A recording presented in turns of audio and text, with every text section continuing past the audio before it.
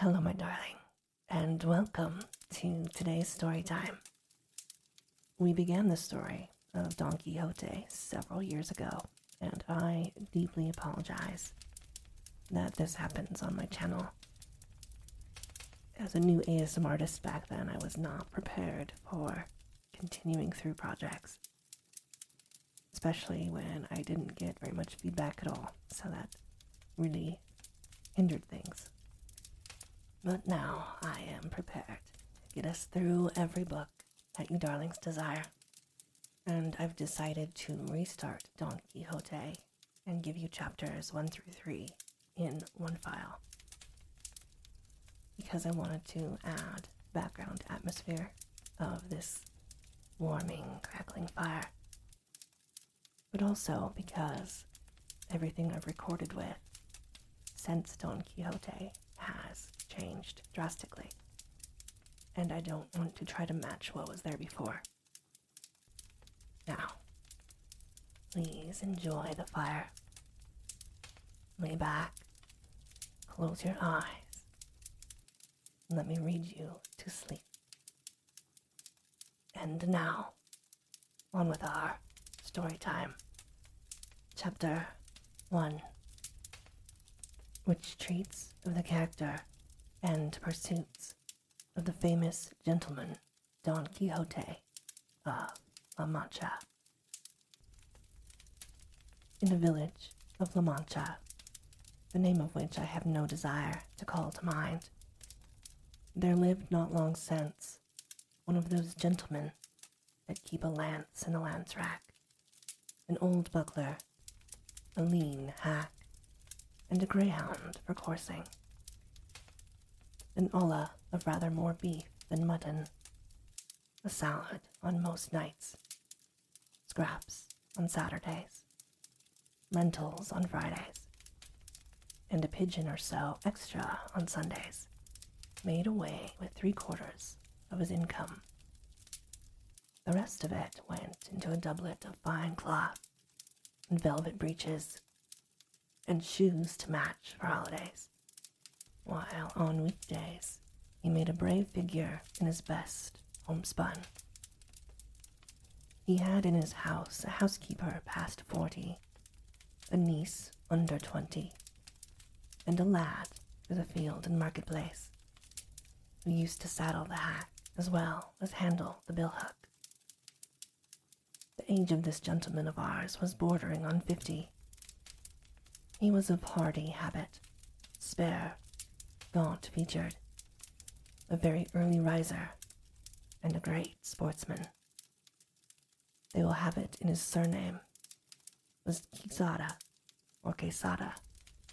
for here there is some difference of opinion among the authors who write on the subject, although from reasonable conjectures it seems plain that he was called Quesana. This, however, is but of little importance to our tale. It will be enough not to stray a hair's breadth from the truth in the telling of it. You must know, then, that the above-named gentleman, whenever he was at leisure, which was mostly all the year round, gave himself up to reading books of chivalry with such ardor and avidity that he almost entirely neglected the pursuit of his field sports, and even the management of his property, and to such a pitch did his eagerness and infatuation go, that he sold many an acre of tilled land to buy books of chivalry to read, and brought home as many of them as he could get. But all of there were none he liked so well as those of the famous Feliciano de Silva's composition, for their lucidity of style and complicated conceits were as pearls in his sight, particularly when in his reading he came upon courtships and cartels, where he often found passages like, "The reason of the unreason with which my reason is afflicted, so weakens my reason, that with reason I murmur at your beauty." Or again, the high heavens, that of your divinity divinely fortify you with the stars, render you deserving of the desert your greatness deserves. Over conceits of this sort, the poor gentleman lost his wits, and used to lie awake striving to understand them, and worm the meaning out of them. What Aristotle himself could not have made out or extracted had he come to life again for that special purpose. He was not at all easy about the wounds which Don Polonius gave and took, because it seemed to him that, great as were the surgeons who had cured him, he must have had his face and body covered all over with seams and scars. He commended, however, the author's way of ending his book with the promise of that interminable adventure, and many a time he was tempted to take up his pen and finish it properly as is there proposed, which no doubt he would have done, and made a successful piece of work of it too, had not greater and more absorbing thoughts prevented him. Many an argument did he have with the curate of the village, a learned man and a graduate of Siguenza, as to which had been the better knight, Palmerin of England or Amadis of Gaul. Master Nicholas, the village barber, however, used to say that neither of them came up to the knight of Phoebus, and if there were any that could compare with him, it was Don Galaor, the brother of Amadis of Gaul, because he had a spirit that was equal to every occasion, and was no finikin knight, nor lachrymose like his brother, while in the matter of valor he was not a whit behind him. In short, he became so absorbed in his books that he spent his nights from sunset to sunrise, and his days from dawn to dark, poring over them. And what with little sleep and much reading, his brains got so dry that he lost his wits. His fancy grew full of what he used to read about in his books: enchantments, quarrels, battles, challenges, wounds, wooings, loves, agonies, and all sorts of impossible nonsense. And it so possessed his mind that the whole fabric of invention and fancy he read of it was true, and to him no history in the world had more reality in it. He used to say the Cid Ruy-Diaz was a very good knight, but that he was not to be compared with the knight of the burning sword, who with one backstroke cut in half two fierce and monstrous giants. He thought more of Bernardo del Carpio, because at Roncesvalles he slew Roland in spite of enchantments, availing himself of the artifice of Hercules when he strangled Antaeus the son of Terra in his arms. He approved highly of the giant Morgante, because, although of the giant breed, which is always arrogant and ill-conditioned, he alone was affable and well-bred. But, above all, he admired Rinaldos of Montalban, especially when he saw him sallying forth from his castle and robbing everyone he met, and when beyond the seas he stole that image of Mahomet which, as his history says, was entirely of gold. To have a bout of kicking at that traitor of Gainlon, he would have given his housekeeper and his niece into that bargain. In short, his wits being quite gone, he hit upon the strangest notion that ever madman in this world hit upon, and that was that he fancied it was right and requisite, as well as for the support of his own honor as for the service of his country, that he should make a knight-errant of himself, roaming the world over in full armor and on horseback in quest of adventures, and putting into practice himself all that he had read of as being the usual practices of knights-errant, righting every kind of wrong, and exposing himself to peril and danger from which, in the issue, he was to reap eternal renown and fame. Already, the poor man saw himself crowned by the might of his armed emperor of Trebizond at least, and so, led away by the intense enjoyment he found in these pleasant fancies, he set himself forthwith to put his scheme into execution. The first thing he did was to clean up some armor that had belonged to his great-grandfather and had been lying for ages forgotten in a corner, eaten with rust and covered with mildew. He scoured and polished it as best he could, but he perceived one great defect in it, that it had no closed helmet, nothing but a simple morion. This deficiency, however, his ingenuity supplied, for he contrived a kind of half-helmet of pasteboard fitted onto the morion, which looked like a whole one. It is true that, in order to see if it was strong and fit to stand a cut, he drew his sword and gave it a couple of slashes, the first of which undid in an instant what had taken him a week to do. The ease with which he had knocked it to pieces disconcerted him somewhat.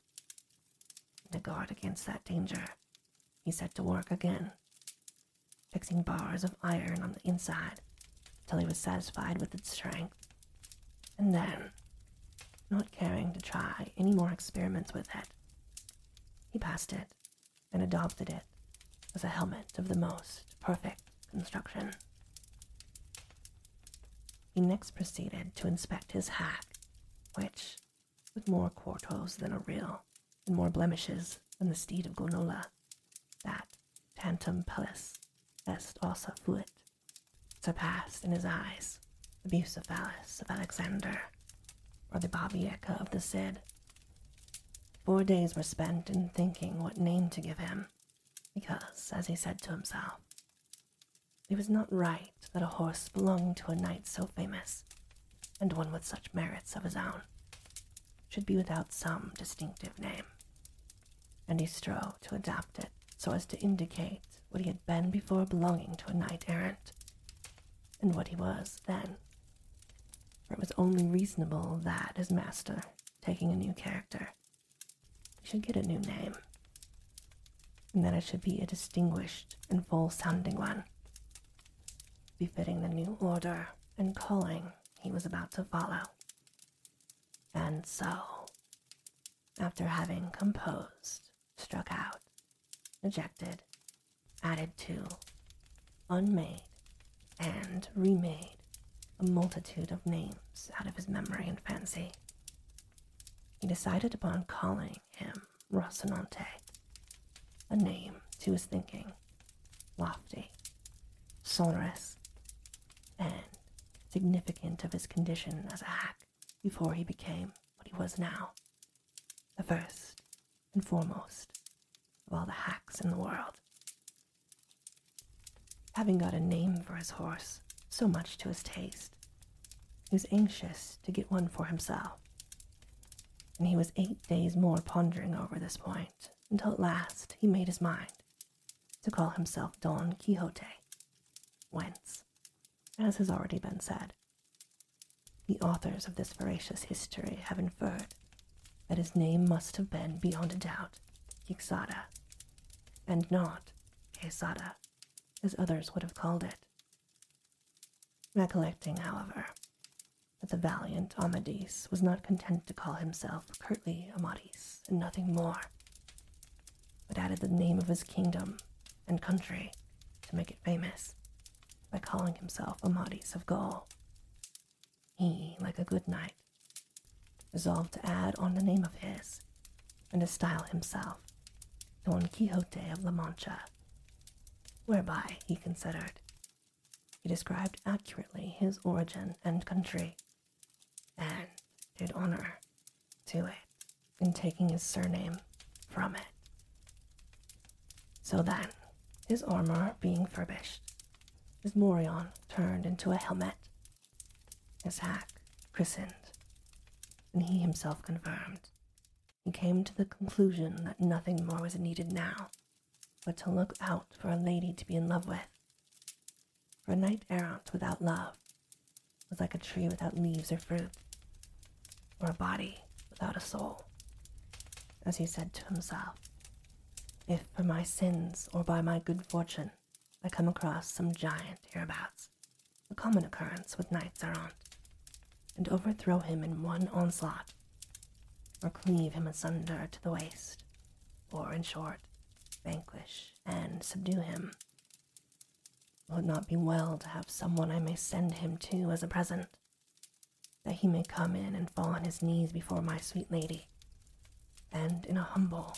submissive voice say, I am the giant Caracumliambro, lord of the island of Malandrania, vanquished in single combat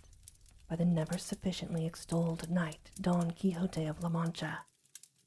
who has commanded me to present myself before your grace,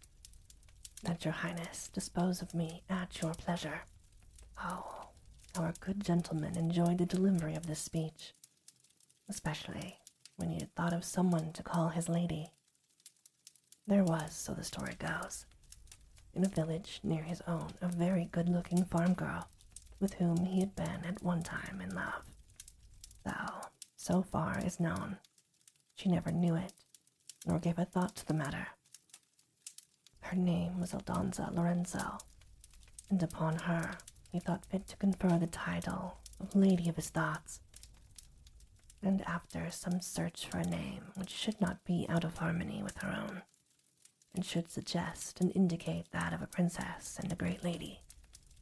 he decided upon calling her Dulcinea del Toboso, she being of El Toboso, a name to his mind musical, uncommon, and significant, like all those he had already bestowed upon himself, and the things belonging to him. Chapter 2, which treats of the first sally the ingenious Don Quixote made from home. These preliminaries settled, he did not care to put off any longer the execution of his design, urged on to it by the thought of all the world was losing by his delay, seeing what wrongs he intended to right, grievances to redress, injustices to repair, abuses to remove, and duties to discharge. So, without giving notice of his intention to anyone, and without anybody seeing him, one morning before the dawning of the day, which was one of the hottest of the month of July, he donned his suit of armor, mounted Rocinante with his patched-up helmet, braced his buckler, took his lance, and by the back door of the yard sallied forth upon the plain in the highest contentment and satisfaction at seeing with what ease he had made a beginning with his grand purpose. But scarcely did he find himself upon the open plain when a terrible thought struck him, one all but enough to make him abandon the enterprise at the very outset. It occurred to him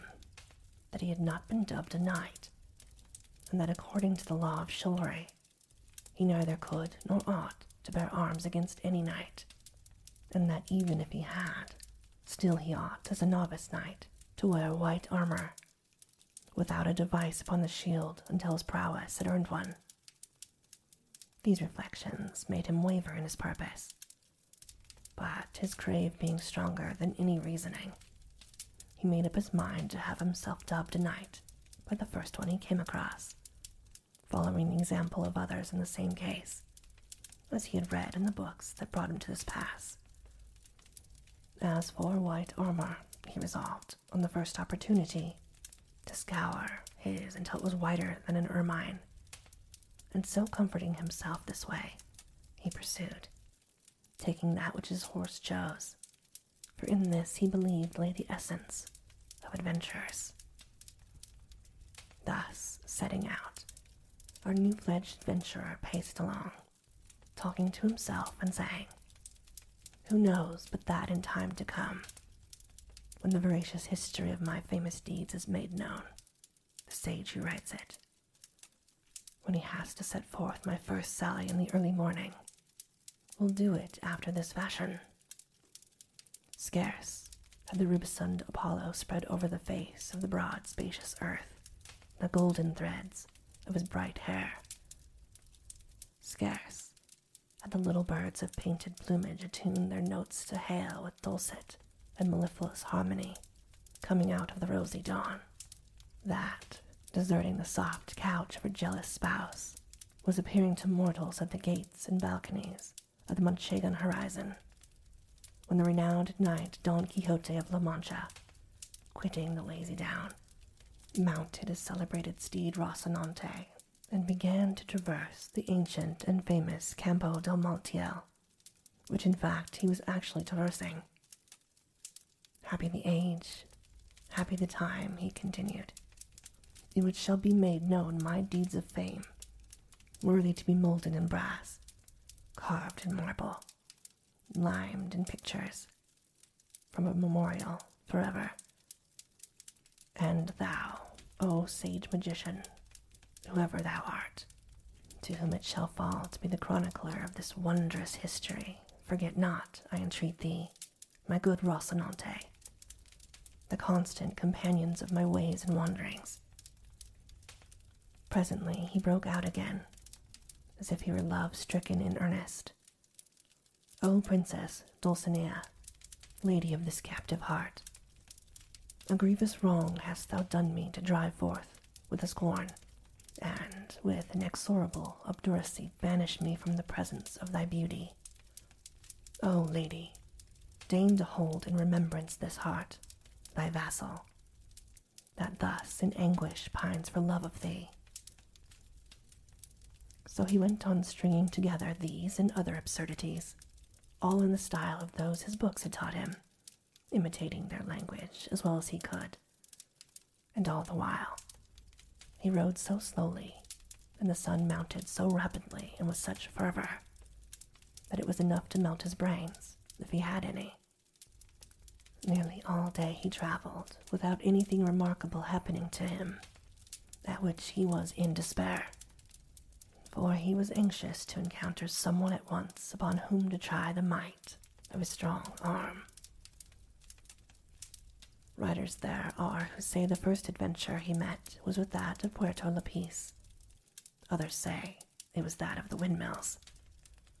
But what I have ascertained on this point, and what I have found written in the annals of La Mancha, is that he was on the road all day, and towards nightfall his hack and he found themselves dead tired and hungry, looking all around to see if he could discover any castle or shepherd's shanty where he might refresh himself and relieve his sore wants. Eventually, he perceived not far out of his road an inn, which was as welcome as a star guiding him to the portals, if not the palaces, of his redemption, and quickening his pace, he reached it just as night was settling in. At the door were standing two young women, girls of the district as they call them, on their way to Seville with some carriers who had changed to halt that night in the inn. And as, happen what might to our adventurer, everything he saw or imagined seemed to him to be and to happen after the fashion of what he had read. And the moment he saw the inn, he pictured himself it as a castle, with its 4 turrets and pinnacles of shining silver, not forgetting the drawbridge and moat and all the belongings usually ascribed to castles of the sort. To this inn,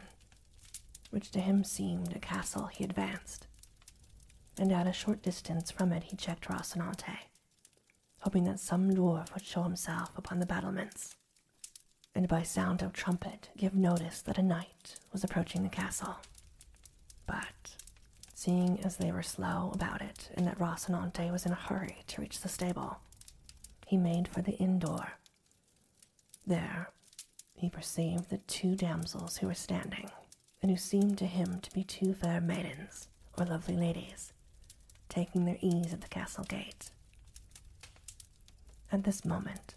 it so happened that a swineherd who was going through the stubbles collecting a drove of pigs, for without any apology, that is what they are called, gave a blast of his horn to bring them together, and forthwith it seemed to Don Quixote to be what he was expecting, the signal of some dwarf announcing his arrival. And so, with prodigious satisfaction, he rode up to the inn and to the ladies, who, seeing a man of this sort approaching in full armor, with lance and buckler, were turning in dismay into the inn, when Don Quixote, guessing their fear by their flight, raising his pasteboard visor, disclosed the dry, dusty visage, and with a courteous bearing and gentle voice, he addressed them. "Your ladyships need not fly or fear any rudeness,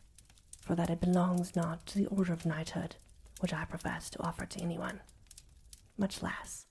to high-born maidens as your appearance proclaims you to be." The girls were looking at him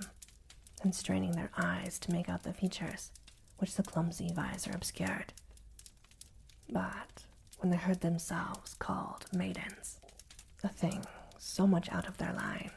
they could not restrain their laughter, which made Don Quixote wax indignant and say, "Modesty becomes the fair, and moreover laughter that has little cause is great silliness. This, however, I say not to pain or anger you, for my desire is none other than to serve you." The incomprehensible language and the uncompromising looks of our cavalier only increased the lady's laughter, and that increased his irritation, and matters might have gone further if, at that moment, the landlord had not come out. The landlord,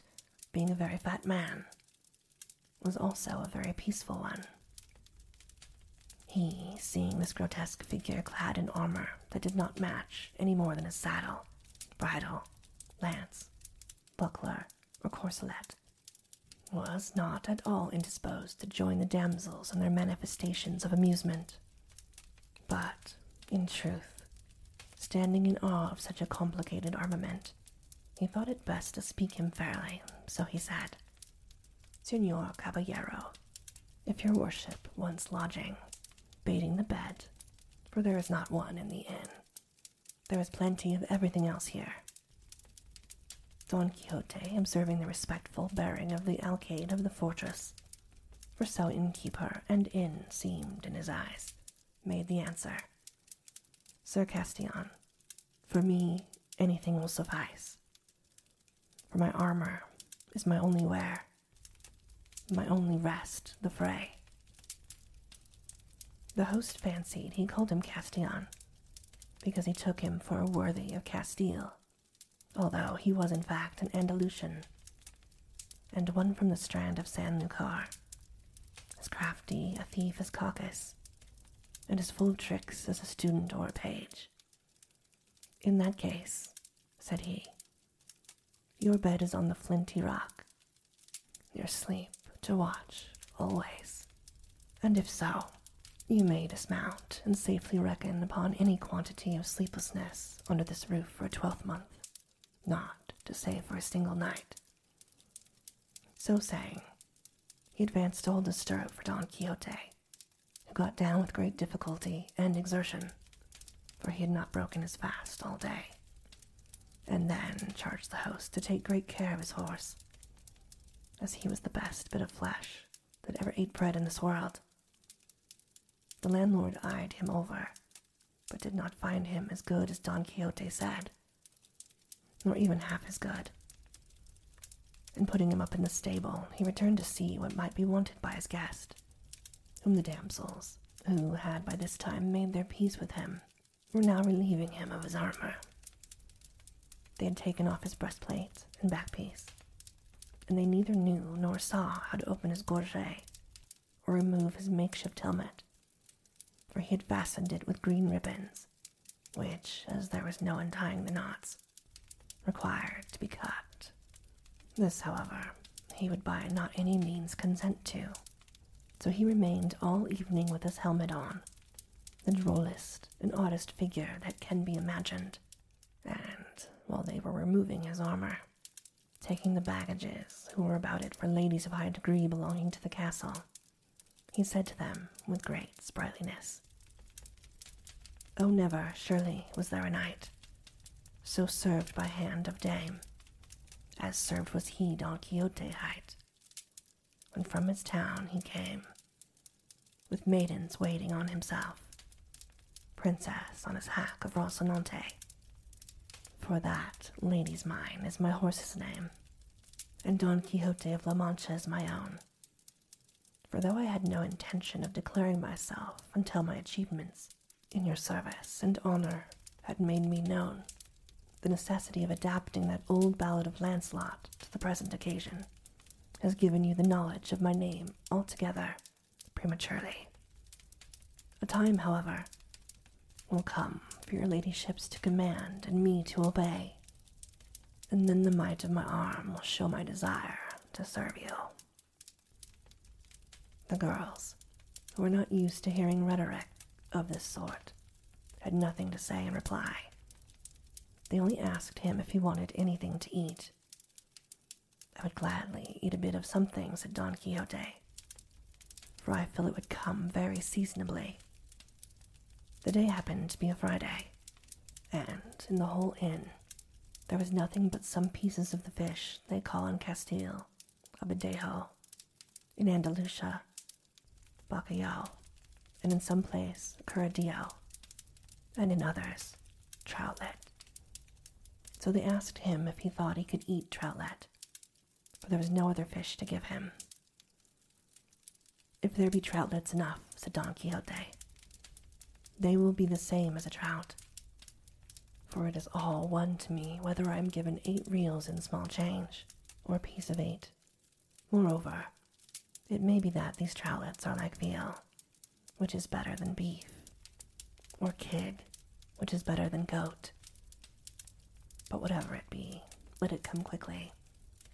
for the burden and pressure of arms cannot be borne without support to the inside." They laid a table for him at the door of the inn for the sake of the air, and the host brought him a portion of ill-soaked and worse-cooked stockfish, and a piece of bread as black and mouldy as his own armor. But a laughable sight it was to see him eating, for having his helmet on and the beaver up,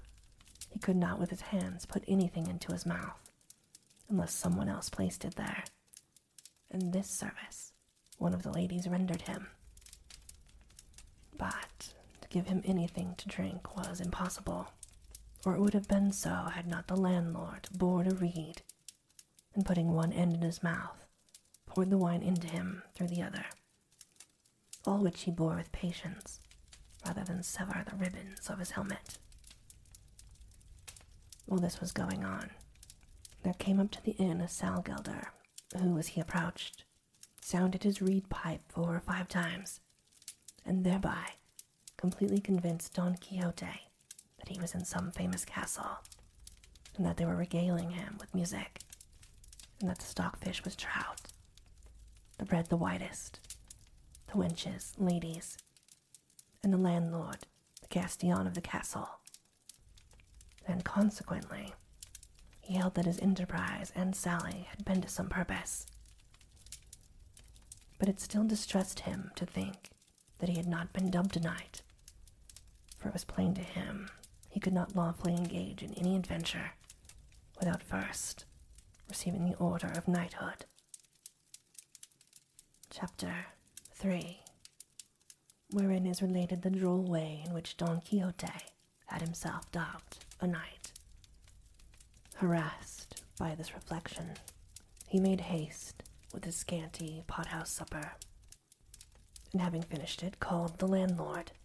and shutting himself into the stable with him, fell on his knees before saying, "From this spot I rise not, valiant knight, until your courtesy grants me the boon I seek, one that will redound to your praise and the benefit of the human race." The landlord, seeing his guest at his feet and hearing a speech of this kind, stood staring at him in bewilderment, not knowing what to do or say, and entreating him to rise. But all to no purpose until he had agreed to grant the boon demanded of him. "I looked for no less, my lord, from your high magnificence," replied Don Quixote. "And I have to tell you that the boon I have asked, and your liberality has granted, is that you shall dub me knight tomorrow, and that tonight I shall watch my arms in the chapel of this your castle. Thus tomorrow, as I have said, will be accomplished what I so much desire, enabling me lawfully to roam through all the four quarters of the world, seeking adventures on behalf of those in distress, as is the duty of chivalry and of knights errant like myself, whose ambition is directed to such deeds." The landlord, who, as has been mentioned, was something of a wag, and had already some suspicion of his guest's want of wits, was quite convinced of it on hearing talk of this kind from him, and to make sport for the night, he determined to fall in with his humor. So the landlord told him he was quite right in pursuing the object he had in view, and that such a motive was natural and becoming in cavaliers as distinguished as he seemed, and his gallant bearing showed him to be, and that he himself in his younger days had followed the same honorable calling, roaming in quest of adventures in various parts of the world, among the curing grounds of Malaga, the Isles of Riaran, the precinct of Seville, the little market of Segovia, the Oliveira of Valencia, the Redondia of Granada, the Strand of St. Lucar, the Colt of Cordova, the taverns of Toledo, and divers other quarters, where he had proved the nimbleness of his feet and the lightness of his fingers, doing many wrongs, cheating many widows, ruining maids, swindling minors, and, in short, bringing himself under the notice of almost every tribunal and court of justice in Spain, until at last he had retired to this castle of his, where he was living upon his property and upon that of others, and where he received all knights errant of whatever rank or condition they might be, all for the great love he bore them, and that they might share their substance with him in return for his benevolence. He told them, moreover, that in this castle of his there was no chapel in which he could watch his armor, as it had been pulled down in order to be rebuilt, but that, in a case of necessity, it might, he knew, be watched anywhere, and he might watch it that night in the courtyard of the castle, and in the morning, God willing, the requisite ceremonies might be performed so as to have him dubbed a knight, and so thoroughly dubbed that nobody could be more so. He asked if he had any money with him, to which Don Quixote replied he had not a farthing, as in the histories of knights errant he had never read of any of them carrying anything. On this point, the landlord told him he was mistaken, for, though not recorded in the histories, because in the author's opinion there was no need to mention anything so obvious and necessary as money and clean shirts,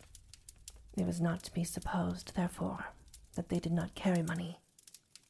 and he might regard it as a certain and established that all knights errant, about whom there were so many full and unimpeachable books, carried well-furnished purses in case of emergencies, and likewise carried shirts and a little box of ointment to cure the wounds they received. For in those plains and deserts where they engaged in combat and came out wounded, it was not always that there was someone to cure them,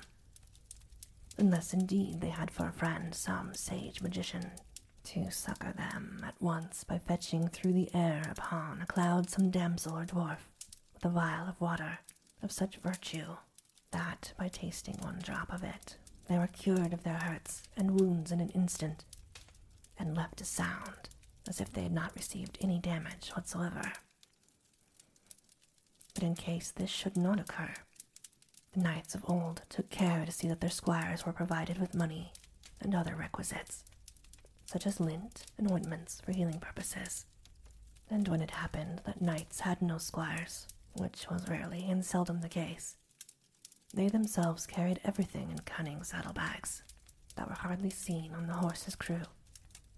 as if it were something else of more importance, because, unless for some such reason, carrying saddlebags was not very favorably regarded among knights-errant. He therefore advised him, and as his godson so soon to be, he might even command him, never from that time forth to travel without money and the usual requirements, and he would find the advantage of them when he least expected it. Don Quixote promised to follow his advice scrupulously, and it was arranged forthwith that he should watch his armor in a large yard at one side of the inn. So, collecting it all together, Don Quixote placed it on a trough that stood by the side of a well, and bracing his buckler on his arm, he grasped his lance and began with a stately air to march up and down in front of the trough. And as he began his march, night began to fall. The landlord told all the people who were there in the inn about the craze of this guest, the watching of the armor, and the dubbing ceremony he contemplated. Full of wonder at so strange a form of madness, they flocked to see it from a distance. They observed with what composure he sometimes paced up and down, or sometimes, leaning on his lance, gazed on his armor without taking his eyes off it for ever so long. And as the night closed in with a light from the moon so brilliant that it might vie with his that lent it, everything the novice knight did was plainly seen by all. Meanwhile, one of the carriers who were in the inn thought fit to water his team, and it was necessary to remove Don Quixote's armor as it lay on the trough. But he, seeing the other approach, hailed him in a loud voice. "O thou, whoever thou art, rash knight that comest to lay hands on the armor of the most valorous errant that ever girt on sword, have a care what thou dost. Touch it not unless thou wouldst lay down thy life as the penalty of thy rashness." The carrier gave no heed to these words, and he would have done better to heed them if he had been heedful of his health. But, seizing it by the straps, instead flung the armor some distance from him. Seeing this, Don Quixote raised his eyes to heaven, and fixing his thoughts, apparently, upon his lady Dulcinea, exclaimed, "Aid me, lady mine, in this the first encounter that presents itself to this breast which thou holdest in subjection. Let not thy favor and protection fail me in this first jeopardy." And with these words and others to the same purpose, dropping his buckler, he lifted his lance with both hands, and with it smote such a blow on the carrier's head that he stretched him on the ground, so stunned that had he followed it up with a second, there would have been no need for a surgeon to cure him. This done, he picked up his armor and returned to his beat with the same serenity as before. Shortly after this, another, not knowing what had happened, for the carrier still lay senseless, came with the same object of giving water to his mules, and was proceeding to remove the armor in order to clear the trough, when Don Quixote, without uttering a word or imploring aid from anyone, once more dropped his buckler, and once more lifted his lance, and without actually breaking the second carrier's head into pieces, made more than 3 of it, for he had laid it open in 4. At the noise, all the people of the inn ran to that spot, and among them the landlord. Seeing this, Don Quixote braced his buckler on his arm, and with his hand on his sword exclaimed, "O Lady of Beauty, strength and support of my faint heart, it is time for thee to turn the eyes of thy greatness on this thy captive knight, on the brink of so mighty an adventure." By this he felt himself so inspired that he would not have flinched if all the carriers in the world had assailed him. The comrades of the wounded, perceiving the plight they were in, began from a distance to shower stones on Don Quixote, who screened himself as best he could with his buckler, not daring to quit the trough and leave his armor unprotected. The landlord shouted to them to leave him alone, for he had already told them that he was mad, and as a madman, he would not be held accountable even if he killed them all. Still louder shouted Don Quixote, calling them knaves and traitors, and the lord of the castle, who allowed knights errant to be treated in this fashion, a villain, and a low-born knight whom, had he received the order of knighthood, he would call to account for his treachery. But of you, he cried, base and vile rabble, I make no account. Fling, strike, come on. Do all ye can against me. Ye shall see what the reward of your folly and insolence will be. This he uttered with so much spirit and boldness that he filled his assailants with a terrible fear, and as much for this reason as at the persuasion of the landlord they left off stoning him, and he allowed them to carry off the wounded, and with the same calmness and composure as before, resumed the watch over his armor. But these freaks of his guest were not much to the liking of the landlord, so he determined to cut matters short, and confer upon him at once the unlucky order of knighthood before any further misadventure should occur. So, going up to him, he apologized for the rudeness which, without his knowledge, had been offered to him by these low people, who, however, had been well punished for their audacity. As he had already told him, he said, there was no chapel in the castle, nor was it needed for what remained to be done. For as he understood the ceremonial of the order, the whole point of being dubbed a knight lay in the accolade and in the slap on the shoulder, and that could be administered in the middle of a field, and that he had now done all that was needful as to watching the armor, for all the requirements were satisfied by a watch of 2 hours only, while he had been more than 4 about it. Don Quixote believed all, and told him he stood there ready to obey him, and to make an end of it with as much dispatch as possible, for if he were attacked again, and felt himself to be dubbed knight, he would not, he thought, leave a soul alive in the castle, except such as out of respect he might spare at his bidding. Thus warned and menaced, the Castilian forthwith brought out a book in which he used to enter the straw and barley he served out to the carriers, and with a lad carrying a candle end, and the 2 damsels already mentioned, he returned to where Don Quixote stood, and bade him to kneel down. Then, reading from his account book, as if he were repeating some devout prayer, in the middle of his delivery, he raised his hand and gave him a sturdy blow on the neck, and then, with his own sword, a smart slap on the shoulder, all the while muttering between his teeth as if he was saying his prayers. Having done this, he directed one of the ladies to gird on his sword, which she did with great self-possession and gravity, and not a little was required to prevent a burst of laughter at each stage in the ceremony. But what they had already seen of the novice knight's prowess kept their laughter within bounds. Ungirding him with the sword, the worthy lady said to him, "May God make your worship a very fortunate knight, and grant you success in battle." Don Quixote asked her name, in order that he might, from that time forward, know to whom he was beholden for the favor he had received, as he meant to confer upon her some portion of the honor he acquired by the might of his arm. She answered with great humility that she was La Tolosa,